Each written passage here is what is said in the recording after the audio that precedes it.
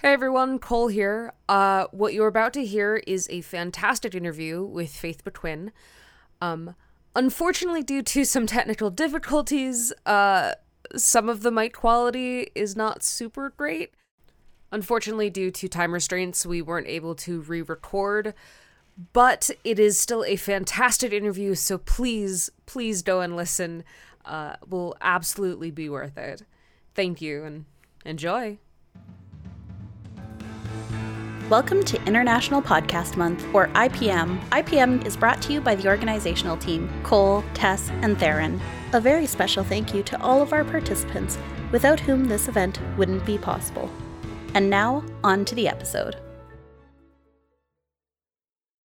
Hello everyone, and welcome to another IPM Creator Conversation episode. My name is Cole Burkhart, and today I am joined by the very lovely Faith Betwin. Faith, how are you doing today? I'm doing pretty well. How are you? I'm doing pretty good. So for those of you who don't know, Faith does a lot of stuff. Faith does everything from short films to podcasts, from Boom to Donuts and Margaritas, whose newest show, Pauline, has just finished crowdfunding, and is, I believe, moving on to writing and recording the rest of their season, if I'm correct? Yes, we start recording. Everybody has their scripts. I finished episode 10 a couple of days ago, and we're in studio next weekend. Congratulations. Thank you. So you finished crowdfunding, and you did it through a kind of a new site, one that hasn't really been around in the past couple of years, called iFundWomen. Mm-hmm. Could you talk about your experiences with that new site and also the struggles of crowdfunding during a pandemic? Sure. I found a friend of mine who is also a filmmaker. Mm-hmm. She saw that I was crowdfunding for season 4 of Boom, mm-hmm. and she suggested I check out iFundWomen. She said, so for anyone who wants to use it, you do not have to be a woman. You have to have a woman or someone who presents as a woman on your team. It has to be a major part of your team to be on their site. Okay. And they are very huge into Black creators. They have massive grants that they do. I got a little grant. I got a $400 grant when I did Boom, but they do grants up to $25,000, $50,000. They did a $100,000 grant. And it's a matter of just filling out the forms and they we like what you're doing. Here's a grant. It's kind of amazing. I don't know any other crowdfunding site that does huge grants like that. Mm-hmm. They're very, very customer friendly. If I had any trouble, they would send you an email. They even ask when your campaign is going. They're like, hey, we see that you had like a rush over the weekend when Pauline had that huge rush over the weekend. Mm-hmm. They're like, it looks like it's going great. Maybe you want to extend it. We can talk about extending it. And they give you the options to do extensions and everything. So I highly, highly recommend iFundWomen, especially because it's not an all or nothing. Mm-hmm. Any money that you raise, you get to keep. Oh, awesome. So yeah, it's a wonderful site and I want to keep using it. And crowdfunding during a pandemic. Not the easiest thing. It's really fun when you're just like, oh, well, we can make projects because we can do it remote and that's fine and everybody can be safe. Oh, wait, no money. And for some reason, I like to torture myself with very large casts on a regular basis. I have 6 main people in the cast, and then I believe over the course of 10 episodes, there might be 20 speaking roles. So wow.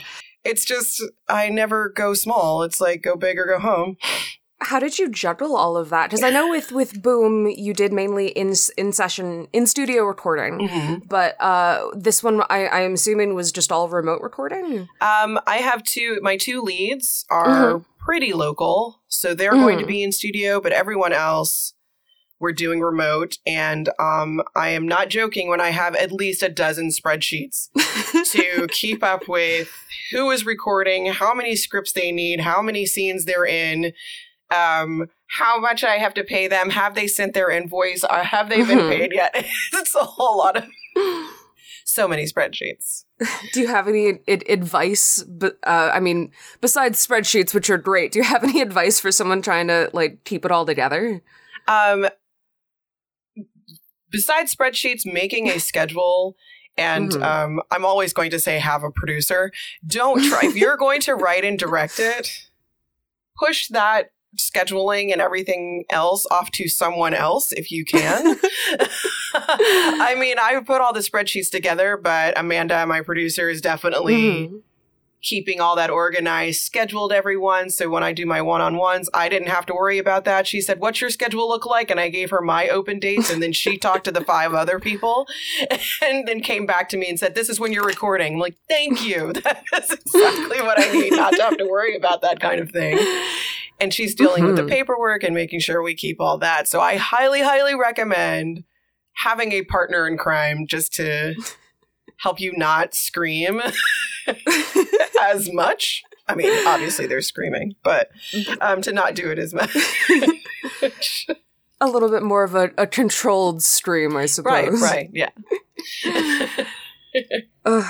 Awesome. So I wanted to dive in a little bit about something you had mentioned during Podcast Movement when I got to see one of your panels, in how you became like a professional researcher. Like for Boom, you learned how to make a bomb, and for your newest series, you sat down with like some virus experts. Did you talk about your process for like taking complicated topics and making them digestible for an audience? It was really interesting. I'll go back to Boom first because I joke that I am probably on an NSA watch list.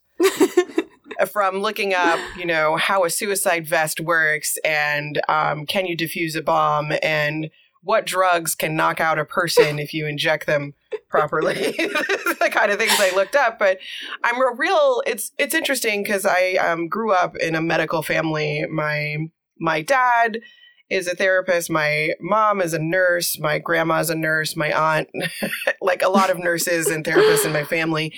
And when they watch movies when I was growing up, they're always like, that's wrong. That doesn't look right. Why are they doing that? And it kept getting in my head of how things don't, like people don't take the time to do just a little bit of Googling to get something right. And since I have a bit of an obsessive personality, I tend to really dive in, probably more than necessary, but I like learning. So it's really fun to be able to bring that to the script. So I did that with Boom, where not only was I researching on my own, I went and found people who do the job. So one of my classmates from high school is a criminal lawyer. So I told him what I was doing, and he said, you know what? I'm going to present the case to you as if your main character is my client. Oh, cool. So he basically broke down the whole case for me. So when I was like, you basically wrote episodes. So any of the words that you hear when he's talking with the lawyer about his case, it all came from my friend talking about how he would sit down with clients and talk to them. And I was like, trying to bring that authenticity to it, even if somebody who's never been a lawyer, never been in that situation, wouldn't know if I was correct or not. It makes me feel good for the people who do know to be like, oh, well, that was accurate. So getting into Apollyon, I've always been kind of a science nerd, but I really didn't know much about virology. And I'm like, okay, well, if I'm going to write this thing where the main character is a virologist, maybe I should find a virologist. So if anybody wants to know, there is the National Society of Virologists, and they were very kind and gave me a list of virologists around the country who do presentations at schools. So the two I have, Peter and Lindsay, both do presentations at school. So when I asked questions, they said, do you want the science answer or do you want the answer we would tell students? And I was like, give me the science answer so I have the language, but also explain it to me like I have no idea what I'm talking about. So it was a whole lot of, I'd like to say that it was me translating, but it was a lot of them helping me get the language right just by having them explain it like they would explain it to a colleague. So it's like, oh, well, I see you using words that I've never heard before. Tell me what that actually is. But then in the script, I can use the word because I know that a scientist would actually use the word. I do have to say that it's probably part of my obsessive personality that I do tend to fixate on things and want to get them very right. Do you think your passion for an interest is what drives you to write a show? Like, did you sit down and be like, I want to write a show about a virus, and then got into it and then wrote the show for it? yeah, it was kind of like this idea of, I think a few years back, I was curious, because you see all these end of world shows like Apocalypse and all that. And I'm like, what happens after? Like, we don't spend a lot of time We do have in to point out that while Apollyon is happening during a pandemic, you wrote it before it happened, right? Yes, I wrote it before the pandemic. And in fact, I know a lot of people are going to listen to it because of the pandemic we happen to be in, that they're going to compare it to COVID. But the disease that I wrote in the show is actually more like measles and HIV. It's like this weird combination of, something I learned for those who care. Measles is easily the most transmittable virus that we have. Huh. I read in some article, I wish I could find it again, that if you were in a room of people and one person had measles, 90% of the people in that room would get it. Wow. If they aren't vaccinated and they're just standing there with that person, 90% of the people in the room would get measles. And the reason that we don't have measles spread as fast as it does is because people can see measles. So if someone has it, you can see that they have it. And also, there's a vaccine. Also, there's a vaccine. You can get vaccinated. Oh my God. Oh no.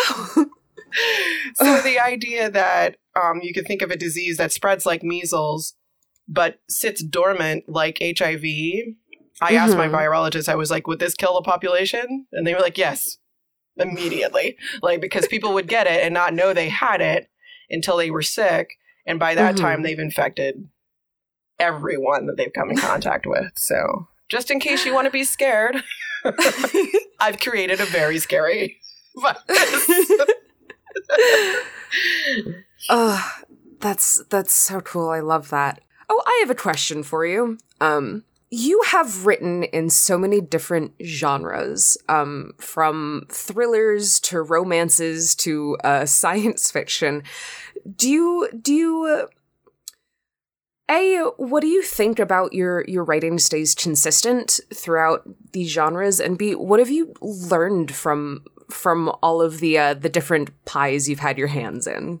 I think my consistency is in caring about relationships. I really like to focus on, not necessarily, obviously in the rom-com as romantic relationships, but I like to think about how people interact with the people that are closest to them. So no matter the situation, Boom was about, this very close friendship that broke up over something pretty massive, and him finding,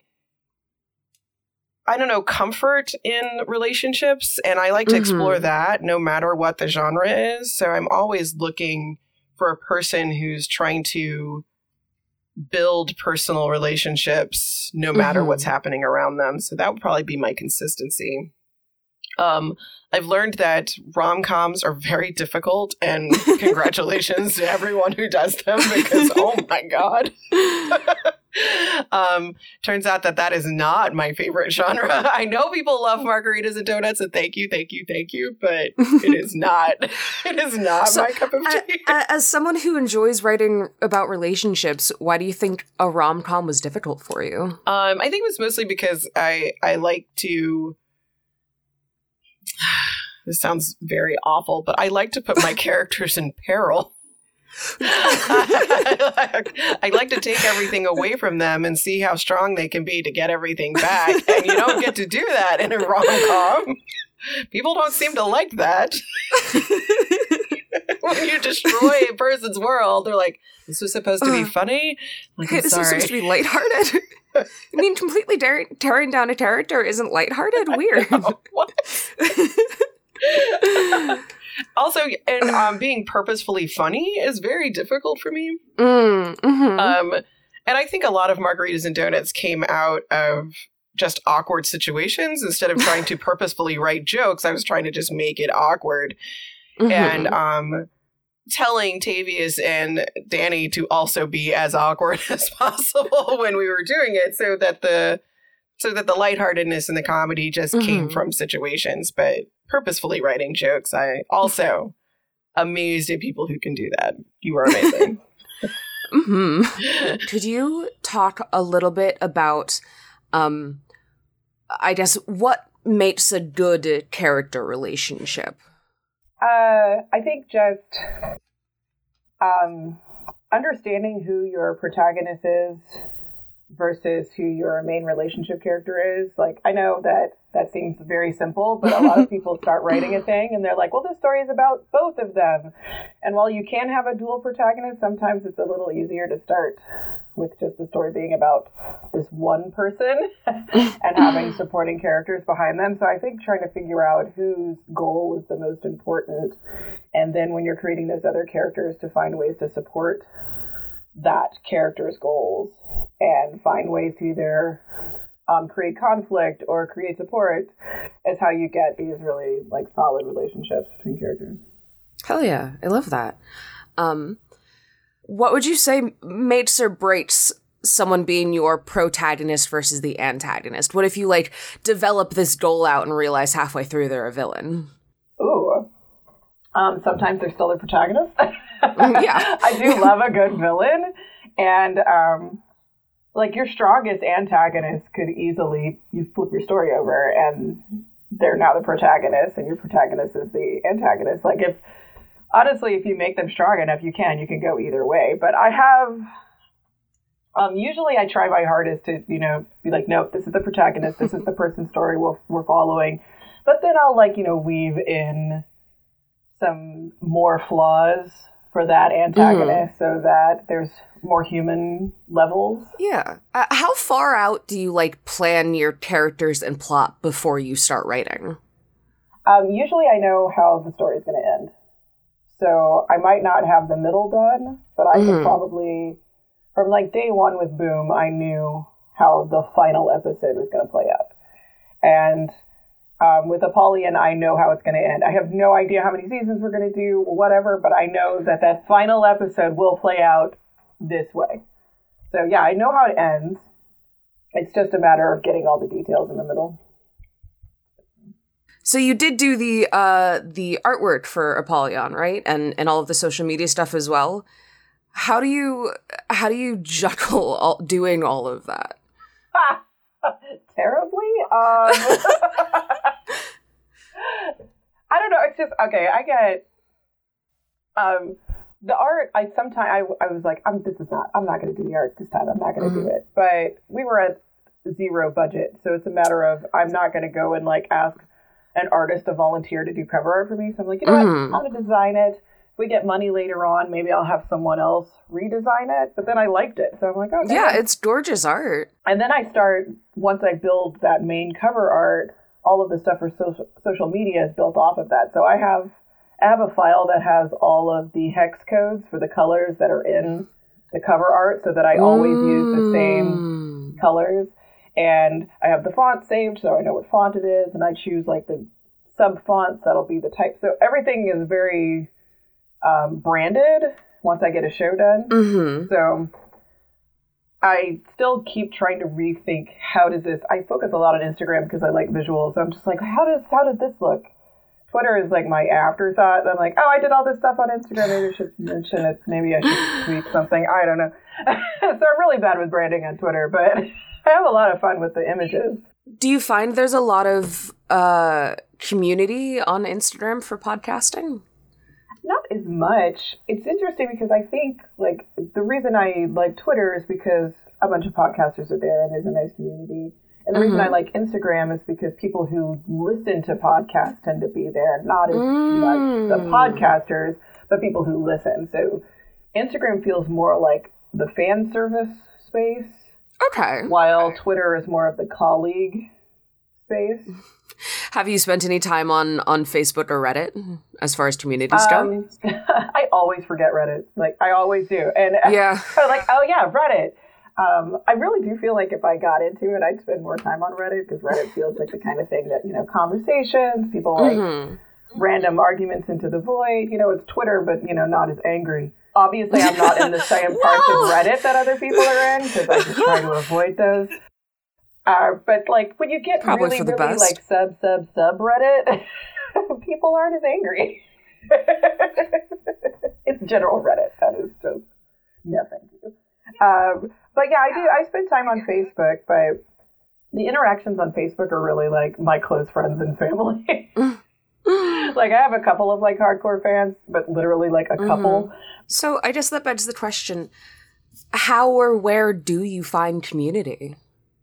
Wow. I know, because it's a question that I've talked about with a couple other people of color, in that it's really hard to find just like a solid community of non-white folks within podcasting. Yeah. I have to say, I'm sure it's there, because I have a very small community with the Black audio dramas exist. Mm-hmm. There are a few of us. I mean, there are lots in the group now, but only like a few of them do I really feel like, oh, this is our little close-knit community of 4 or 5 people, which I'm totally fine with, because I've all been like that my whole life. I don't want like 30 people around me. I like having like close-knit, like 4 people. But interestingly, the biggest group that I have found is on Facebook, and it's called Black Screenwriters. It is probably the happiest group of people I have ever, like professional group of people I have interacted with. Everyone is very supportive.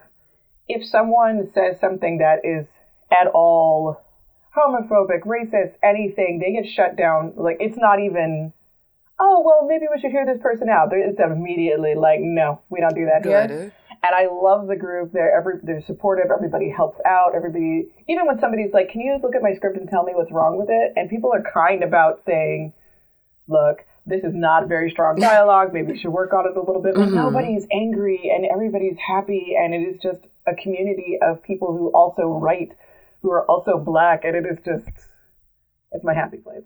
I never thought I'd find a place on Facebook that was a happy place, but there it is. I found it. Hell yeah, I love that.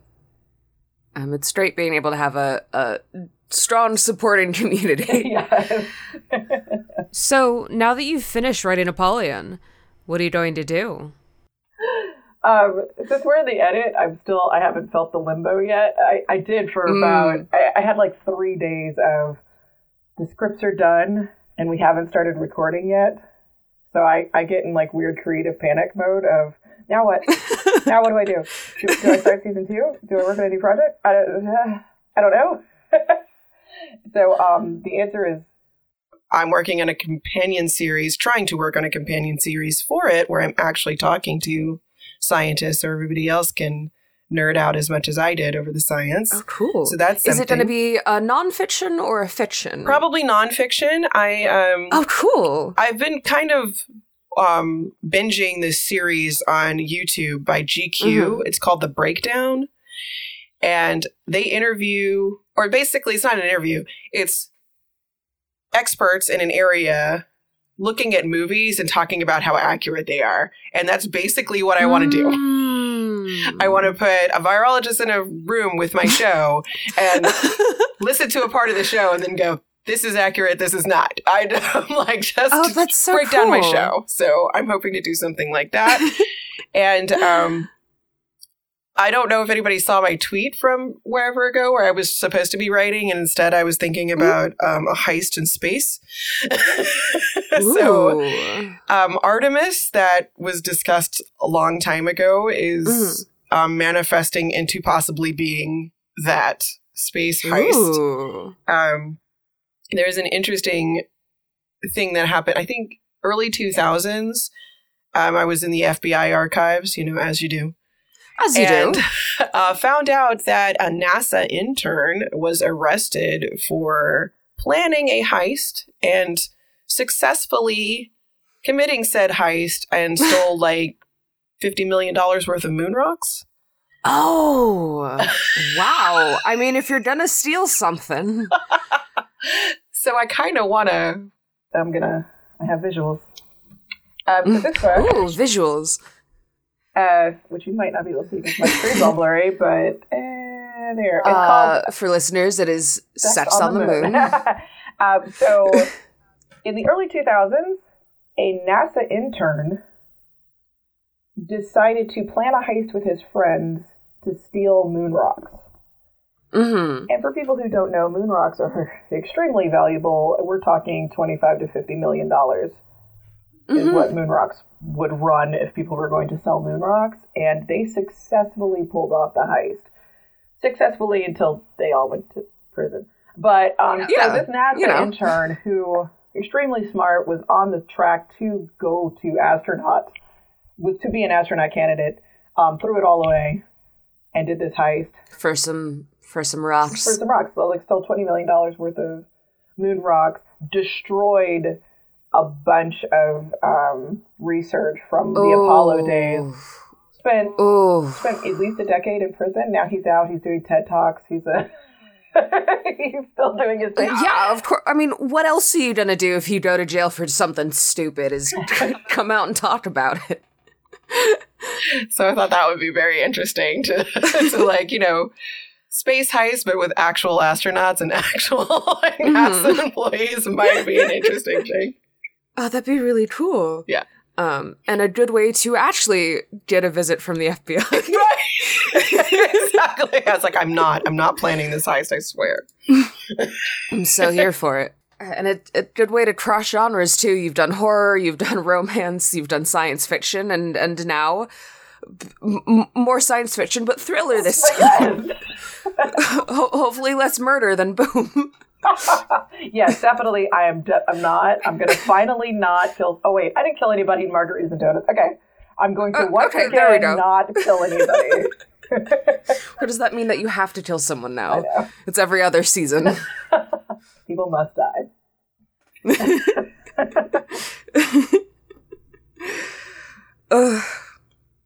Boy, howdy. Let's never take that out of context, please. Please, absolutely. If you need to @ Faith on Twitter, you can do so @ ObserverPicks. Characters. I want characters to die, everyone. It's fine. How do you handle deciding to kill off characters?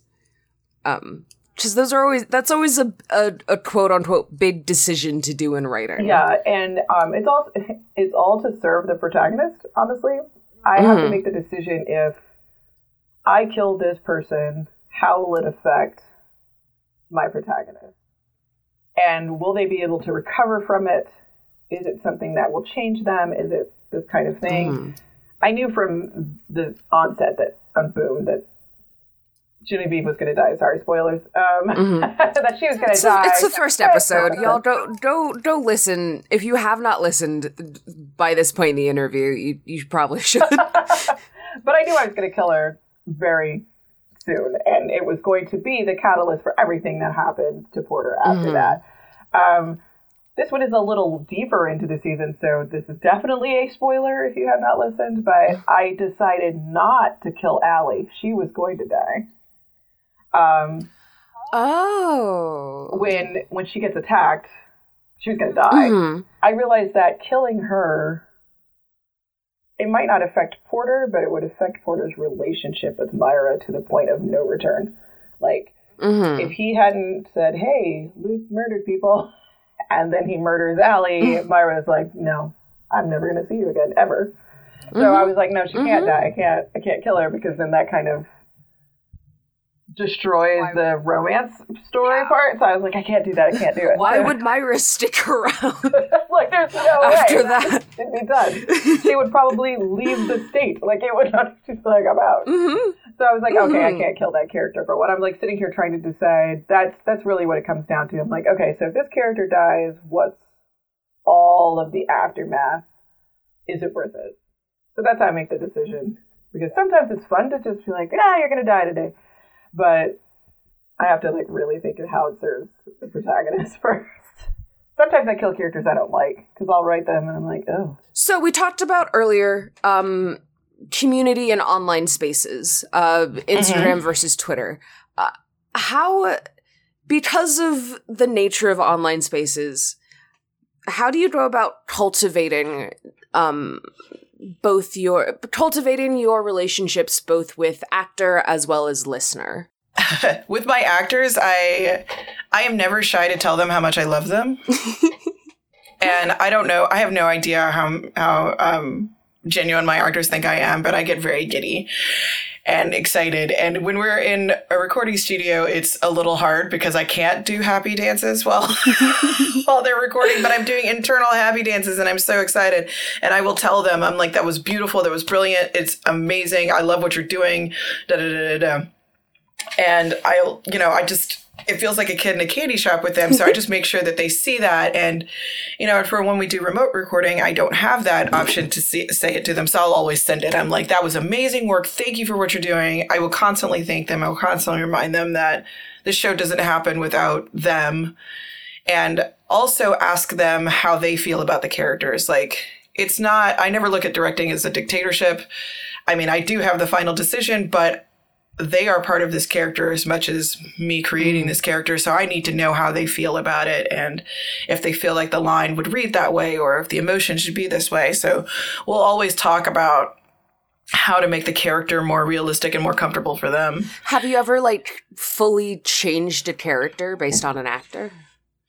I've changed the outcome of a character based on an actor. We'll still play with it, but I'm like, oh no, I really like how you're reading this. I really like where this is going. So then we'll start giving more backstory. Like Allie in Boom is a big play in that because she was supposed to be the best friend and be over here and not have a whole lot of backstory. And then the absolutely delightful, wonderful Courtney Holly took the role and Allie turned into this full human where I was like, oh no, she needs full backstory because the only backstory I had for her was this 2-paragraph thing. And I'm like, no, we're going to create this whole thing. We got to give her a whole backstory. So Courtney and I were like, oh, what would she do? And what would she do here? So it became a whole let's build out this character and make her amazing so that she is a fully realized human. And I think when I do that, a lot of listeners can hear that they get more involved with it, which also makes me super giddy and happy when people are like, no, what did you do? I'm like, yes. I live in it. I don't know. I'm just soak it in. Tell me why I'm awful. Yes, you've murdered your character. Yes, now tell me the consequences of my actions. Exactly. Which is honestly one of my favorite things. God bless. How do you know about maintaining those audience relationships? I definitely engage and I've seen people say, oh, that's great. No, I will think about it. I will write about it. I will come back. I will ask more questions. I think I actually approach it like I did when I taught. If my students are talking about something, I used to tell them, I was like, if I ask you to read a classmate's work and you come back and say, it's good, I'm going to ask you why. I'm going to always ask you why. So I tend to do that with my audience when I'm like, if I want to put out a question to start to get community going, I'm like, so what's your favorite episode? And then somebody will just say their episode. I'm like, what did you like about that episode? I'm trying to I want you to talk. And it's not because I want to know. I mean, I do want to know. That's such a lie. I totally want to know why you like it. But I also want you to share, this is what I like about this. So somebody else can be like, oh, and I've seen arguments and long conversations about why Porter is a terrible person and why Myra and Porter should never date and shouldn't have dated in the first place. And oh my God, it should have just been a one-night stand and move on. And how it becomes this whole conversation. And the same thing happened with Margaritas and Donuts where people are like, oh, Joe should have realized right away that Malik was perfect. And I was like, oh no, we have to work to that. So it's fun to see people talk about the characters like they are their friends or people that they, passed on the street or something.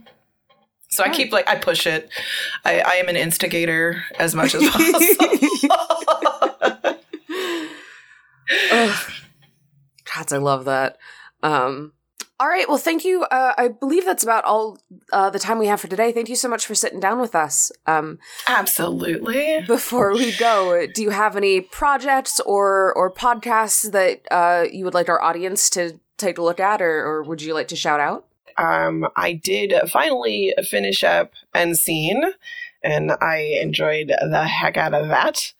And The Courtship of Mona May. I am in love with it. I just started listening to 13, which is my new obsession. I am, we got so to meet them good. at Podcast Movement. Yes. They're such great crew.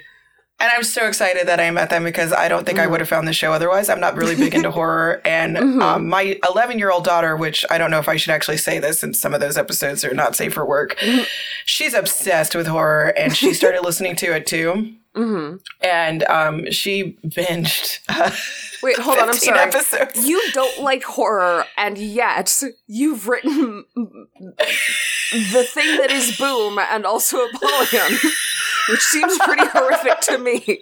I just want to take some time to pause on that. Sorry. That you don't like horror. Great. But I will say that 13, what I thought it was going to be is it's more like what I like psychological thriller. It's totally Okay. I know that people call it a horror podcast because I guess It is horror. it is, but I would call it psychological thriller because this is the kind of stuff that like stays with me. Every episode just like digs in and I'm thinking about it constantly after the fact. And yeah, like I said, my daughter Danny, she's a huge horror fan and she's obsessed with it too. So I don't know if that's great. I'm not going to go and recommend it to 11-year-olds, but but my 11-year-old loves it. But at the very least, we can recommend it to some of the older than 11-year-old folks who listen to this show. Yes, it's spectacular, and you should all listen. I think to our it. demographic is a little higher than 11, so I think we'll be okay. Yes. You know, it's like, just for reference, my 11-year-old also loves Supernatural, so that's... Oh boy.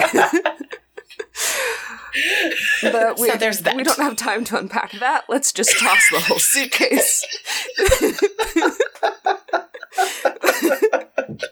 Faith, thank you so much for sitting down with me to talk about Thank you, Cole.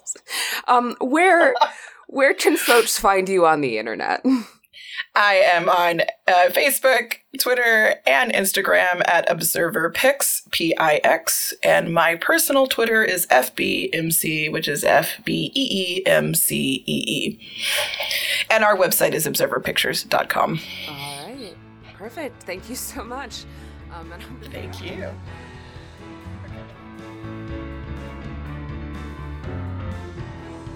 The intro and outro music for all IPM episodes is composed by Benny James. Our graphic art and logo are by Matthias Grelli. You can support International Podcast Month by sharing and talking about the event, and you can even buy our team members a coffee. Links are in the show notes.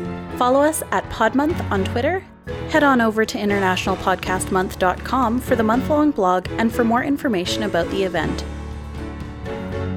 International Podcast Month, celebrating creators, sharing listeners.